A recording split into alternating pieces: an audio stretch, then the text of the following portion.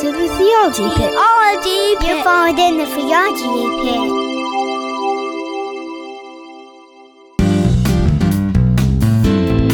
Well, hey everyone, welcome back to the Theology Pit. This is theology out of Pittsburgh, and not to be confused with a bottomless pit, because you know what we say, when you fall into a bottomless pit, you die of dehydration. I'm your friendly neighborhood host, podcaster, seminarian, Samson Kovacs, coming back to you with another edition of the Theology Pit. So we left off on verse 19 of chapter 2 in Galatians, and we're going to pick up there. I'm going to go back to the beginning and just kind of remind us, so we don't got to go back and listen to the last podcast of what's going on here. So verse 19, I translate it as, therefore through the law, I am dead to the law in order that I might live in God. Now, dying through the law has a perplexing shift in Paul's thoughts, and many of the commentaries cited here found difficulty with this passage, as can be noted by the differing explanations that you're going to hear. Knowing exactly why Paul didn't say that he died through the cross will give pause to the interpreter. Martin explains the significance with drawing attention to the namo in the dative, the law in the dative, with epithenon, which is as particular to Paul, meaning to be separated from that thing by the event of one's own death. So the law becomes personified as an additional character in Paul's account. In the event of Christ's crucifixion, Martin writes, the law did not stand idly aside. It pronounced a curse on Christ, effectively taking up its own existence and carrying out its own activity. All right, and it did this apart from God. Paul's participation in Christ's crucifixion was thus a participation in the event in which the law acted against God's Christ. Matera finds help understanding Paul in Romans 7 and verse 21 of Galatians 2. His, meaning Paul, his meaning here is clarified by what he says in Romans. By association with Christ's death through baptism, Christians die to the law. Thus, Paul writes, in the same way, my friends, you have died to the law through the body of Christ. Romans 7:4. This happened dia namu, or through the law, because Christ died under the law. 3:13. Longnecker follows in like manner with Matera regarding Paul's understanding of dying to something. In Pauline usage, Longnecker writes, to die to something is to cease to have any further relation to it. Scott McKnight understands verse 19, looking through Romans 7, as an example for the Gentile Christians to not create their own type of law that would exclude others based on ethnic or cultural backgrounds. McKnight writes this: the ego among the Gentiles that needs to die is the ego which attempts to pollute the gospel, and surely a subspecies of this ego is the one that thinks the death of the Son of God is not good enough and instead needs to assert itself. But, as I say, this is a subspecies. The real issue is the attempt to erect national privilege as boundary, Jews and Gentiles. Paul died to the law, and here he urges Peter to die with him in Christ's death. And ego just means I am. So Hayes disagrees with using Romans to shed light on this verse because, quote, in Romans it is clear that no one dies to the law, not through the law, but through the body of Christ. Romans 7:4 in the NRSV, i.e., through union with his death in baptism, Romans 6:1 through 11. Hayes seems to allow for the opaqueness by stating, quote, Paul does not offer any explanation of this point, and we may well be advised to concede that we do not know exactly what Paul meant by this aphoristic statement, through the law, I died to the law. Looking for clues to understanding verse 19 in the letter itself, DeBoer has noticed the apocalyptic language here and in the first chapter. The apocalyptic event for DeBoer is, quote, an event that spells out the end of the old age where malevolent powers hold sway over God's creation. The law is one of those powers. For DeBoer, verses 19 through 21 give reasoning to the jarring statement found in verse 18 and parallels between chapter 2 of Galatians here, 19 through 21, and chapter 1, verses 13 through 16 are noteworthy. In Galatians chapter 1, verses 13 through 16, you have words like in me, patriarchal traditions, his son, his grace. And in 2:19 through 21, you have, again, in me, instead of patriarchal traditions, you have the law. Then you have the Son of God, the grace of God.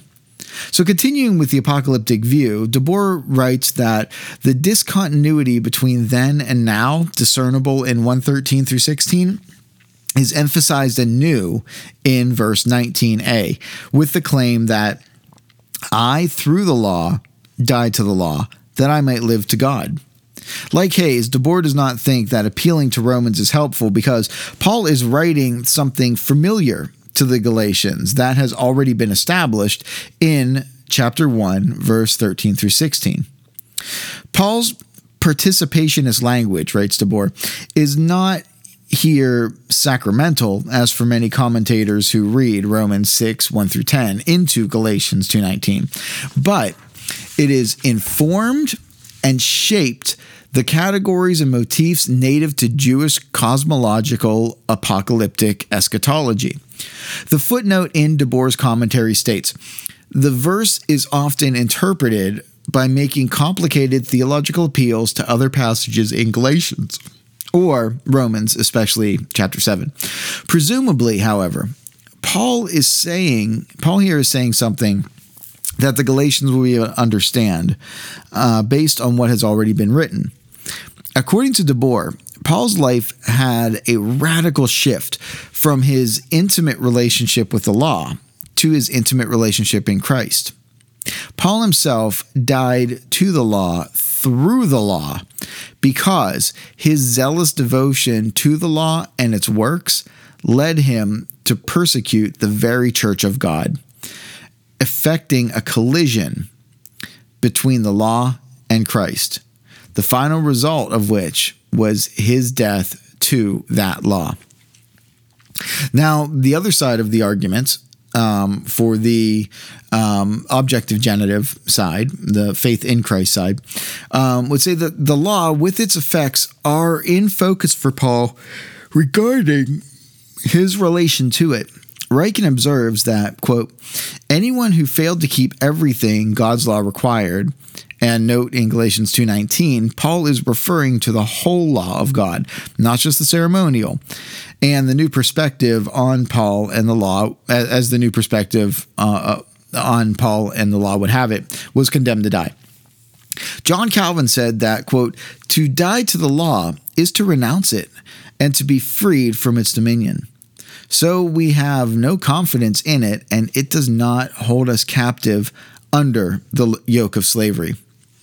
Calvin views the law as providing death and not life by its very nature and our relation to it. The phrase through the law, according to Calvin, would, quote, be better understood by comparing it with Romans 7. John Brown understands Paul as speaking for himself with ego or I am, translated with the understanding as for me. Brown's understanding of through the law for Paul then carries with it that he, quote, as a Jew was originally subject.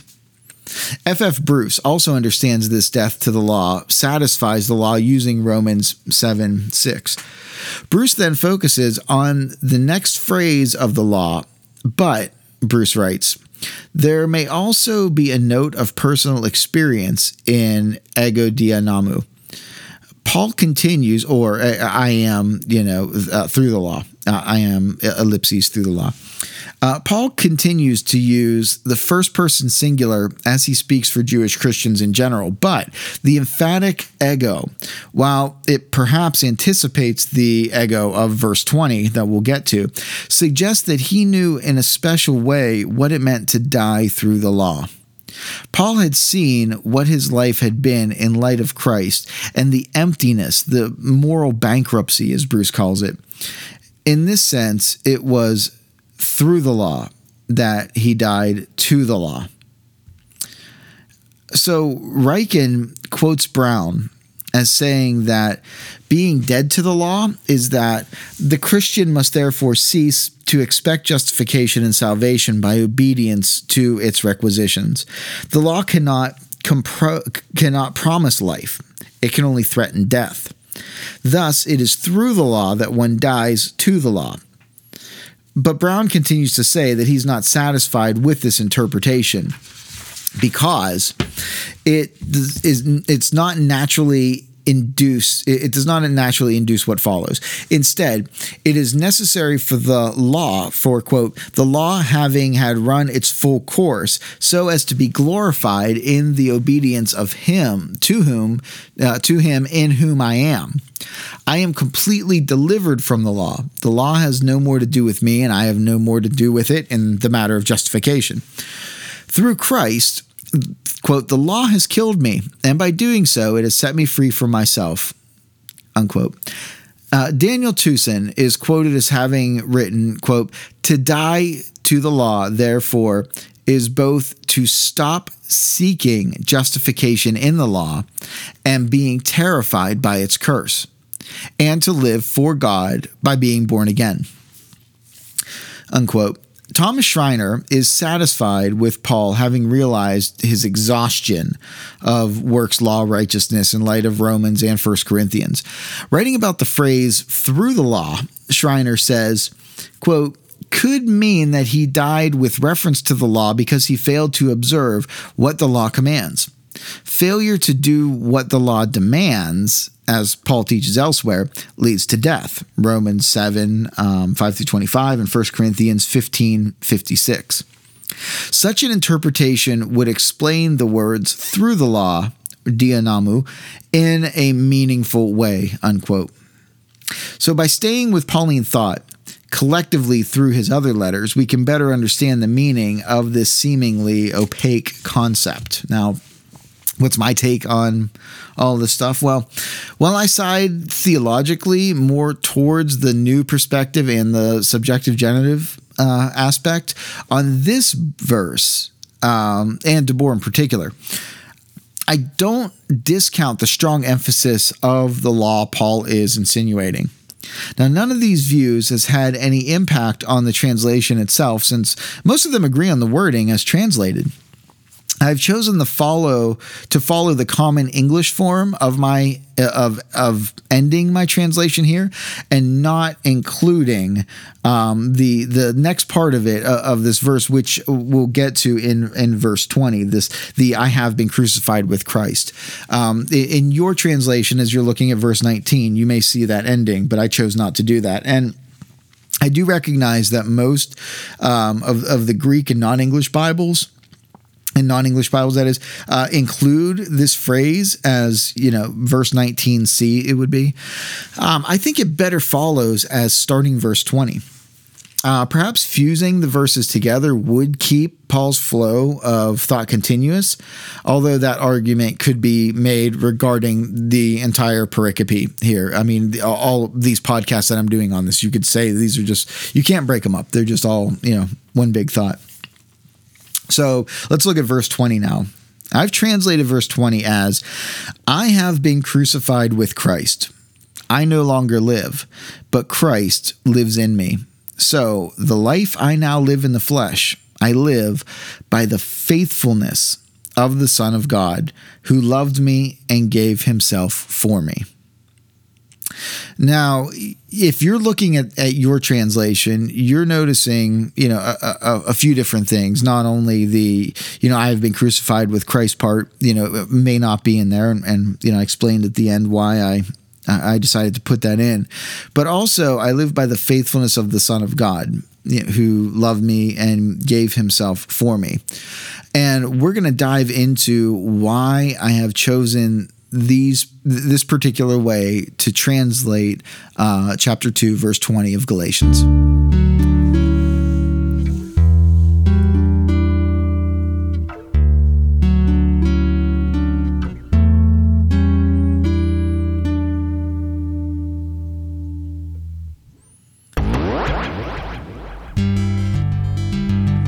Hey everyone, thanks for listening to The Theology Pit. Do us a favor and check out our website at samsonstick.com. Tell us what you like or what you don't like and consider making a donation. Just send $1 to show your appreciation. It's more than just money. To us, it's an encouragement. samsonstick.com. Thanks again. Now back to the show. So the metaphorical language Paul uses in this verse also has the element of reality because of our relationship to Christ through his faith. Commenting on this, I have been crucified with Christ, DeBoer writes, quote, Paul means that his nominalistically determined I was destroyed in the crucifixion of Christ. Christ's crucifixion was an event on the stage of human history that Paul regards as the central moment in God's apocalyptic eschatological act of cosmic rectification through the person and work of Christ, his Son, unquote. So focusing on this part of I have been crucified, really like getting in on just this one word here. I mean, the one word is sunas tauramai. So it's one word in Greek, but it's very pregnant with meaning. Hayes notes that it is in the perfect tense, signifying a completed past action whose effects continue into the present. Paul's union with Christ's crucifixion is not merely a once upon a time event, but a reality that continues to determine his present existence. Matera also understands Paul to mean, quote, that he views his crucifixion with Christ as an enduring state, unquote. Matera notices two phrases that the Greek text emphasizes, I and Christ, by positioning them at the end of their respective phrases. The phrase develops the thought of the preceding verse. We are now in Christ and not associated with the law. Both Jew and Gentile occupy the same space in Christ. Therefore, no distinction can be made regarding sin and table fellowship. Sin has been conquered by Christ, and the law is of no more effect since we have died through it in Christ. In Longnecker's commentary, he looks at Paul's usage of day, and it means but the first day is untranslated in the Greek of the sentence. It's continuative, expressing another aspect of the rationale begun in verse 19. It is certainly not adversative, contra to the King James Version. The second day, or but, however, is adversative, contrasting the jurisdiction of Christ in the believer's life to that of one's ego, or one's ego, one's I am. Longnecker suggests a form of Christian mysticism with regards to Christ being in us. The biblical mysticism is not Eastern or Grecian forms, but better understood as, quote, the nature of a response to God's grace wherein people who have been mercifully touched by God enter into communion with him without ever losing their own identities, unquote. So continuing into 20b or 20c, depending on how you're looking at it, but we're looking at it as 20b, Hayes takes particular notice of some of the participles. Both, Hayes says, are aorist participles, pointing to a singular past event of the cross as the locus of Jesus' love and self-donation. In other words, The love which Paul speaks here is not Jesus' warm feeling of affection towards humanity. Rather, it is an enacted love, a love that was made manifest in action and in suffering, leading to a discussion on the use of the subjective genitive with the next part coming up. Hayes, Matura, DeBoer, Longnecker, and Martin all agree on the translation as a subjective genitive, but they differ slightly on how it is to be expressed. Martin and Matura both seem to strongly suggest faith of rather than faithfulness of, citing back to verse 16 for some of their reasons. Martin also highlights linguistic clues found in Romans 5 that parallel Galatians 2:20. Martin continues, Christ's faith constitutes the space in which one is crucified with Christ, can and does live. Longnecker, Hayes, and DeBoer lean toward using faithfulness in their translation.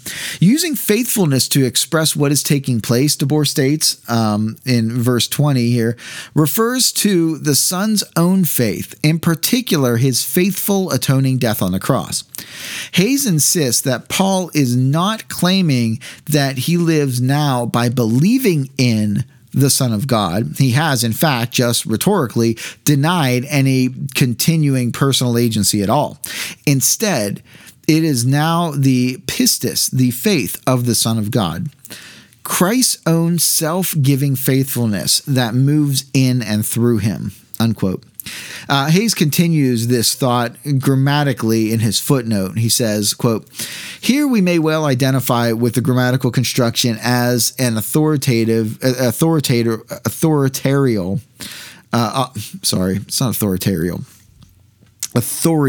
genitive, pointing to Jesus as the source or origin of the pistis that now animates Paul's life. Unquote.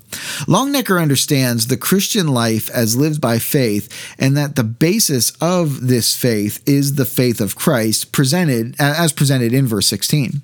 Quote, the object of Christian faith is here expressed by the dative article te, or the, but it follows with the dative, followed by a Christological title in the genitive and by qualifying adjectival phrases also in the genitive.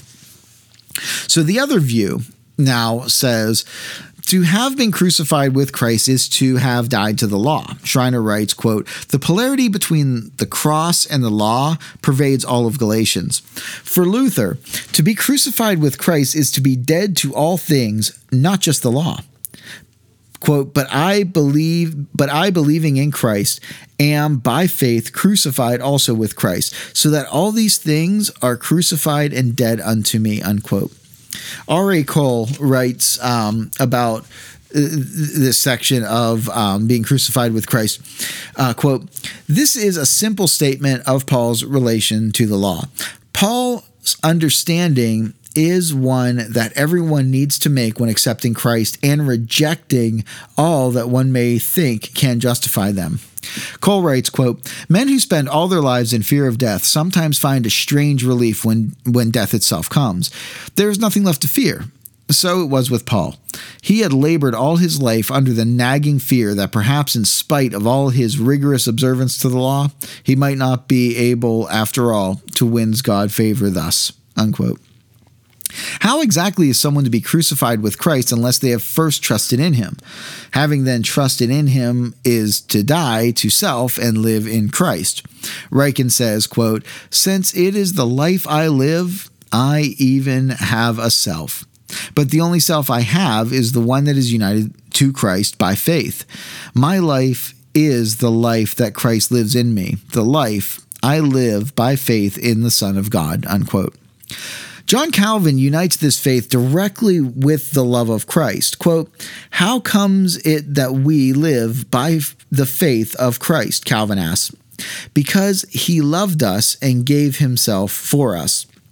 The love, I say, with which Christ embraced us, led him to unite himself to us. And this he completed by his death. By giving himself for us, he suffered in our person. Moreover, faith makes us partakers of everything that it finds in Christ." Unquote.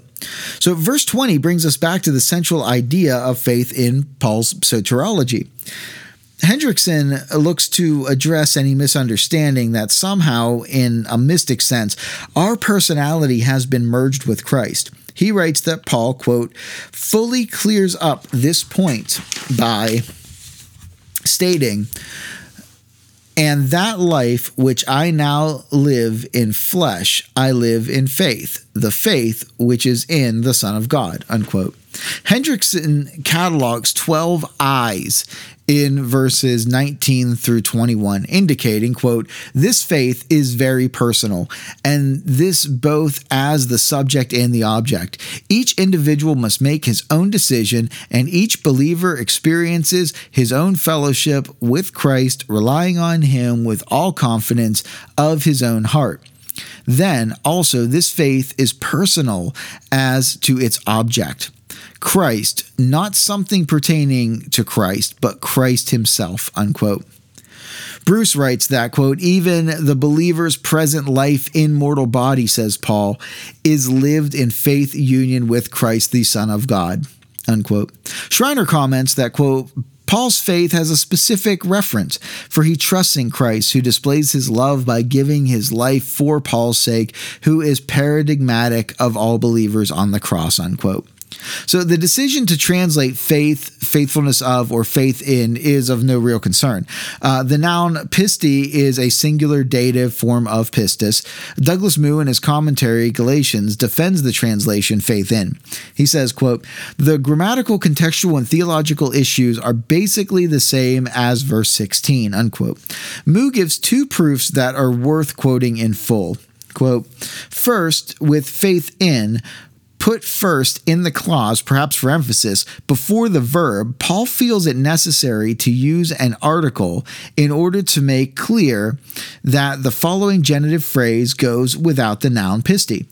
But the presence of the article does nothing to change the basic semantic situation. Second, Paul describes the Son of God with two parallel principal clauses, who loved me and gave himself for me. The article goes with both principles. But the fact that they undeniably focus on Christ's own activity provides no reason to think that pisti must also describe an activity of Christ," unquote. So my summary and my response to all this, the law gospel perspective, or the objective genitive perspective, one we just read, discussed, does not make a very convincing argument for the reason behind some of their translation choices in verse 20. Through most of the commentaries, the idea of faith in the Son of God is to be read into the text, even if faith of the Son of God is within their preferred translation. Moo's understanding of the grammatical reasoning for translating faith in seems disjointed. A closer look shows that we have a present active indicative of zo, I live, surrounded by three feminine datives, preposition, noun, and article. Then a series of genitives follow. The dative preposition en gives the word options of in, with, by, or to. Donker has this to say, generally, quote, "generally functioning as a marker of position within, but used to govern numerous other categories such as means, agency, cause, and associated aspect, frequently rendered with in, but with numerous other resources in English to express contextual nuances of en, as at, on, among, near, with, by," unquote. The article with en, or in English, with pisti, or faith, form the expression of in the faith, and paired with zoe, I live in the faith. We could read, as Moo suggests, that I live, parenthetically here, because of my faith in the love and giving of the Son of God. I would like to present 4 reasons why I do not think this is the case. So we're going to go over the half-hour mark again today. First, of the commentaries and sermons speaking of this verse, none try to translate it in such a way as to put our faith in the activities of Christ for our justification rather than in Christ himself. Second, the use of the article has been argued by Dunn in verse 16 to signify the subjective genitive use. Either te, the article for the, signals the subjective use, or an anarthrous construction does, which means that there is no definite article. Verse 16 is not far away from Paul's mind at this point, and it does, I got to turn the page here. It's taken us weeks to get away from verse 16, but it has not taken Paul very far, to get away from 16. So it does, turn to my page here, cause us to wonder if any construction would ever be possible in the subjective genitive or in the objective genitive perspective for Paul to ever say faith of Christ. Third, we may expect the article to be used by Paul when relating to God's faithfulness, as Dunn has demonstrated in verse 16. Ian G. Wallace, in his book, The Faith of Christ in Early Christian Traditions, writes this, quote, "Faith in these contexts constitutes the means by which people enter into relationship with God in terms dictated by God's prior action. In the second category, Amen denotes both divine and human conduct with reference to an existing relationship, which is usually defined in terms of covenant. Thus, God is faithful to his prior promises, actions, or commitments, and may entrust certain aspects of his faithfulness to others. For its part, humankind is expected likewise to respond in faithfulness," unquote. So recognizing God's faithfulness and Paul using the term Son of God to refer to Christ in this verse brings us to the fourth reason for rejecting the use of the objective genitive in verse 20. Again, the objective genitive is faith in Christ. The textual variant of theou kai Christou rather than ouiou to theou in this verse should give us pause on what the church has been thinking through history. And those two things mean, God and Christ, of God and Christ rather than of the Son of God. Bruce parenthetically makes mention of this variant in his commentary. Quote, "The textual variants are interesting, but make no difference to the sense." Unquote. Matura briefly mentions the manuscripts that read theou kai Christou, which is of God and Christ, but does not go into any detail why they may have been created. The textual critic note in the New English Translation Bible reads, "A number of important witnesses has given of God in Christ instead of the Son of God, found in the majority of manuscripts, including several important ones. The construction of God in Christ appears to be motivated as a more explicit affirmation of the deity of Christ, following, as it apparently does, the Granville Sharp rule. Although Paul certainly has an elevated Christology, explicit God talk with reference to Jesus does not normally appear until the later books. For example, Titus 2:13, Philippians 2:10 through 11, and probably Romans 9:5. For different arguments, but the same textual conclusions, you can look at the New English Translation Bible and this particular note. So, unquote. So these manuscript variants show the desire not just for an explicit affirmation of the deity of Christ, but in doing so, equating the faithfulness of God to Jesus Christ as named by Paul in verse 16. In light of these 4 points, the use of the subjective genitive outweighs the objective genitive. The question before us is the same that was posed in verse 16. Which are we to choose, faithfulness or faith of? I argued above in verse 16, or rather a couple weeks ago, listening to this podcast, maybe a month ago, that righteousness could not come from the works of the law, but only through the faith of Christ. Faith of Christ and Christ's faith are proper translations in verse 16 in relation to the law by contrast. Christ's faith is the impetus of our justification. In verse 20, Paul is not rehashing justification as understood in past tense only, but he highlights the next aspect of the justification that we live in now, sanctification. The rightful place of mankind in creation is to relate to God with an eternally perfect faith. Christ is our faithfulness to God, and we, through him, live in his faithfulness. This is why Paul uses the present active indicative of Zoe, or I live, because the faithful continuation is presently revealed. The faithfulness of the Son of God is not to the law, but to God alone. To assure that we understand this faithfulness is not to the law for justification, Paul reinforces the impossibility of righteousness through the law in verse 21. Therefore, the faithfulness of the Son of God is to be preferred over the faith of the Son of God.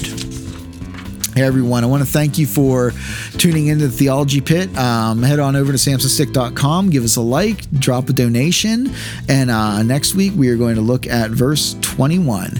And now it is definitely time to close down the pit. Thank you.